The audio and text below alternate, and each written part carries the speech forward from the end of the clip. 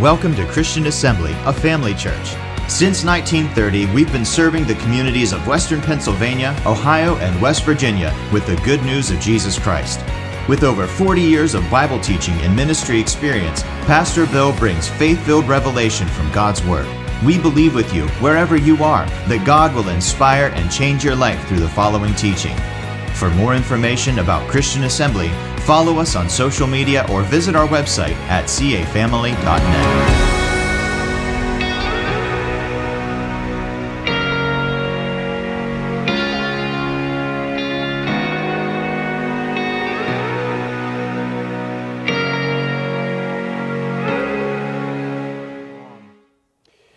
This little mini message here I've entitled Faith and Power.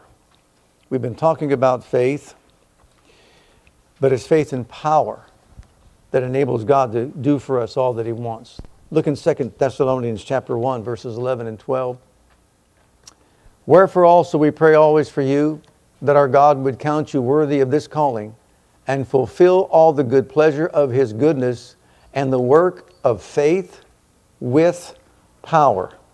Notice these two forces working together, faith with power. He could have said it this way, the Word and the Spirit.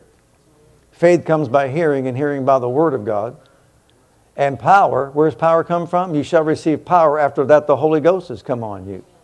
So He fulfills the good pleasure of His will in our lives by the work of faith with power, or the Word and the Spirit, that the name of our Lord Jesus Christ may be glorified in us. Hallelujah. And you in Him, according to the grace of our God and the Lord Jesus Christ. Then look at Luke's Gospel, chapter 24. And behold, I send the promise of my Father upon you. But tarry ye here in the city of Jerusalem until ye be endued with power from on high. And He led them out as far as to Bethany. And He lifted up His hands and blessed them. And it came to pass, while He blessed them, He was parted from them and carried up into heaven. And they worshipped Him and returned to Jerusalem with great joy. 40 days had come and gone. He showed Himself alive by many infallible proofs. 500 people saw Him alive at one time, and many other things took place in that 40-day period. Then He said, go in the city of Jerusalem and wait there until you're filled or endued with power from on high, right? So they went to Jerusalem, and in Jerusalem they went into an upper room. Now, well, let's read the verses first. Look at Acts chapter 1. They were not to begin any public ministry until they were endued with power from on high. Jesus taught them about the gospel of the kingdom. He taught them all about the kingdom of God and what it was all about. And even in these 40 days, He did the same thing. But He said, now, even though you're equipped with the Word, you know what the Word says about some of those things. Some things they had to be explained by the Spirit. But do not go out into ministry until you are endued with power from heaven or on high, is what He tells them. So look at these verses. Then returned they unto Jerusalem from the mount called Olivet, which is from Jerusalem a Sabbath day's journey. And when they were come in, they went up into an upper room where abode both Peter and James and John and Andrew, Philip and Thomas, Bartholomew and Matthew, James the son of Alphaeus, and Simon Zelotes, and Judas, the brother of James.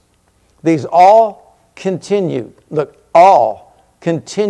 with one accord in prayer and supplication with the women and Mary, the mother of Jesus, and with His brethren. This is so important because this is like what took place before Pentecost. This is Pentecost week. You know, Sunday's Pentecost Sunday. And here they were preparing for that day. Pentecost was right around the corner, 10 days later. And so we have a revelation given to us that they're in this large upper room. This large upper room is someone's either second or third floor. It happens to be, at least what we believe to be anyhow, the home of Mary, the mother of John Mark. John Mark is the one who's the author of the Mark's Gospel. She was also the brother of Barnabas. And so in that large upper room, and actually if you go on YouTube, you can actually get pictures of it. You can actually see a video of it. You know, you think of this upper room like this little section of a room over here. We got a spare bedroom or something like that. No, this is a massive room. This can hold a whole lot more than 120 people. People, they go there all the time. They actually pray there. They actually lay hands on people to get filled with the Holy Ghost even today. They're doing that right now in the upper room. It's massive. It's huge. And so there they are in this large upper room. And notice they're continuing. They're all in one heart, one mind, one accord. You could say it this way, that they were united. They were united in purpose. They were there because they were following hard after God. They wanted to be obedient to the Lord. They wanted to be there because He said, I made a promise, the Father made a promise, and you'll receive this promise from on high not many days hence. So go there and tarry there or wait there. And that's exactly what they did. So they were united in purpose. They were all there for the same reason. You know, He appeared to more than just 120. But these, they were there because they were united in purpose. They wanted to know exactly what it was. They were serious about following hard after God. And then they were united in prayer. In that upper room, what did they do? They prayed. They studied the Scriptures. They worshiped God. They prayed. Probably praying for one another, praying for the move of God, praying whatever. We're here, Lord. Here we are. It's like here tonight. We're here, Lord. We're following hard after You. We surrender our hearts to You. We're here and we want You. And there they are in that upper room, and that's what they're declaring. Then they were united in power. And this carries over to the day of Pentecost when the power of God fell and the place was filled with the Spirit of God, with the fire of God, etc., etc. And they were all filled with the Holy Ghost. And then, not just the power, they were also united in performance. In performance. They all spoke with other tongues. They all glorified God. And then what happens when the Spirit of God falls on them? Something wonderful takes place. But before we get to that, look at some of the things we wrote down here. These 120 are in this upper room, Mary's upper room, pressing into the things of God, the presence of God. They were diligent. They were persistent. They never let up, no matter what was coming against them, no matter what the challenge was. They set their faces to move on with God, move forward in God, no matter what they would encounter. They were passionate. They were excited. They were stirred up about receiving the promise of the Father. They wanted that fulfilled in their lives. They were actively pursuing what God had for them, wanted them to have. And so there they were in that place of prayer, in close contact and connection with God, joining forces together with Him to accomplish His purposes in the earth, and saying to Him, this is why we're here. And we're willing to surrender and give up whatever it takes, praise God, to experience this fullness that You have for us. We're not going to step out. We're not going to do anything until we receive the promise of the Father. Then Acts chapter 2, let's read it. So there they are. That's the position that they're in. They're in complete surrender. I'm willing to give up something valuable so that I can have something even more valuable. And that's what their mindset was about. And when the day of Pentecost was fully come, they were all with one accord in one place, united in purpose, united in prayer, united in power, and united in performance. And suddenly there came a sound from heaven as of a rushing mighty wind. Now notice this. It filled all the house, every crevice. And like I said, go online, go on YouTube and pull it up and you can see a beautiful, beautiful place. Huge arches. I mean, it's just absolutely amazing. If this was her house, she was a wealthy woman. We understand that she was a widow and she was wealthy. This is huge. Okay? And so the whole place is filled. Where they were sitting, this wind blows through. And there appeared to them cloven tongues like as of fire and sat upon each of them. And it almost gives you the picture of this. This place is just ablaze with the Spirit.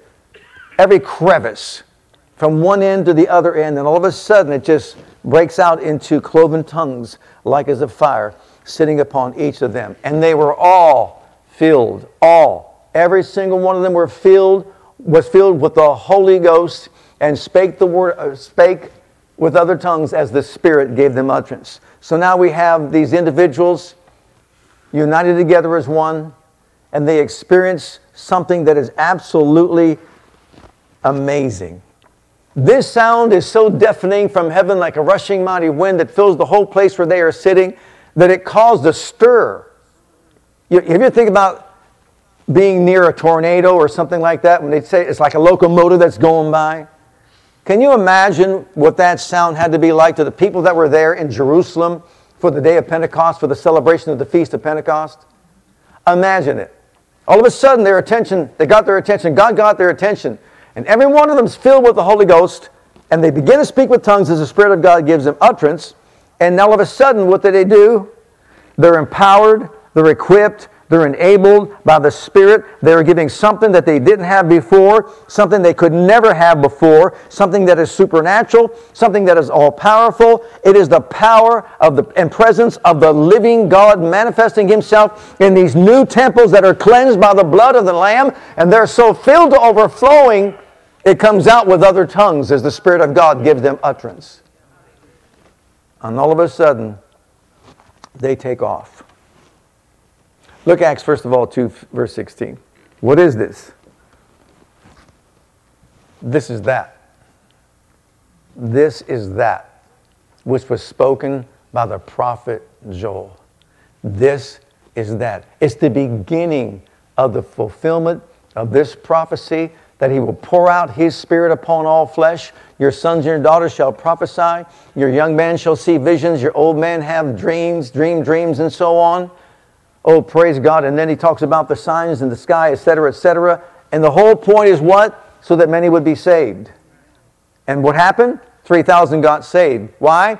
Because this Peter, who cowered in fear for his life, who denied his Savior, who denied that he ever knew Jesus, on this day there is something inside of him that grabs a hold of him, that empowers him, that creates within him a desire to proclaim from the mountaintops, I know Him, I love Him, I serve Him, I will walk with Him, I will do His will. It doesn't matter what you want to do to me. He's alive and He's risen from the dead. Praise God. I'll shout it from the mountaintops. What does he do? He preaches the first gospel message, and what a powerful, powerful message it was. 3,000 people. It's one thing to say 3,000 people got saved in some big crusade somewhere. We're talking in the city of Jerusalem where Jesus was crucified and hated. 3,000 Jewish people give their hearts to the Savior. How about that? You talk about being effective, anointed, empowered by the Spirit, and all of a sudden all these 120 are leaving that place literally on fire for God. As the cloven tongues like as a fire, and they go down. Think about it, if it's the third floor, they're going down all these flights of stairs, they're running out into the streets, Peter's proclaiming it from the mountaintops. Jesus is Lord. Now, this one great act of God that took place on that day, on the day of Pentecost, is responsible for all the Spirit-empowered acts that have taken place from that point until today. Same Spirit that raised up Jesus from the dead is at work in the earth today. What is He looking for? People that have hungry hearts. People that have a burning desire to have God manifest in their midst. And it doesn't matter if His fire comes down and purges us, then purge us. Cleanse us. Change us. Whatever it takes, praise God, we invite Your presence. We invite Your Spirit. We invite the fire, the refiner's fire. Here we are, Lord. Our longing desire before we leave this realm and enter into glory with You is to impact this world with the life-changing truths of the gospel, to be living epistles of the living Christ everywhere we go. We want it. We're here for it. We surrender our hearts to it. We give ourselves to You and You alone. That's what matters. We don't want modern workings of the things of God at this hour. We want the genuine. We want the reality of what it's all about. That's why we're here on a Wednesday night. We're not here to be entertained unless we're being entertained by the King of Kings and Lord of Lords. Unless the Holy Ghost, praise God, is manifesting Himself in fiery tongues of fire here upon us. Praise God. What do we want? God. What do we want? Power. What do we want? We want Jesus. And we're willing to sacrifice, surrender, to give up whatever it is to have the fullness of what God wants for us right here in this locality. And as we often said, until people in this entire locality see God's fire on this place. So let's just do it. Let's just do it. Let's unite in purpose. This is what we want. In prayer. This is why we're praying. In power. We're not weak, feeble Christians. We believe in the power of the Holy Ghost, praise God, and performance. Let's perform it. Let's enact it. Let's carry it out here in the world today. Amen? Are you game? Are you ready? Let's do it. Praise God. They were there in one accord. They prayed. Oh Lord, send the fire. Oh Lord, send the glory. Oh Lord, fulfill the promise that you made. Hallelujah. We're here for you. We long for you. We desire you and you alone. That's why we're here in this place. Hallelujah.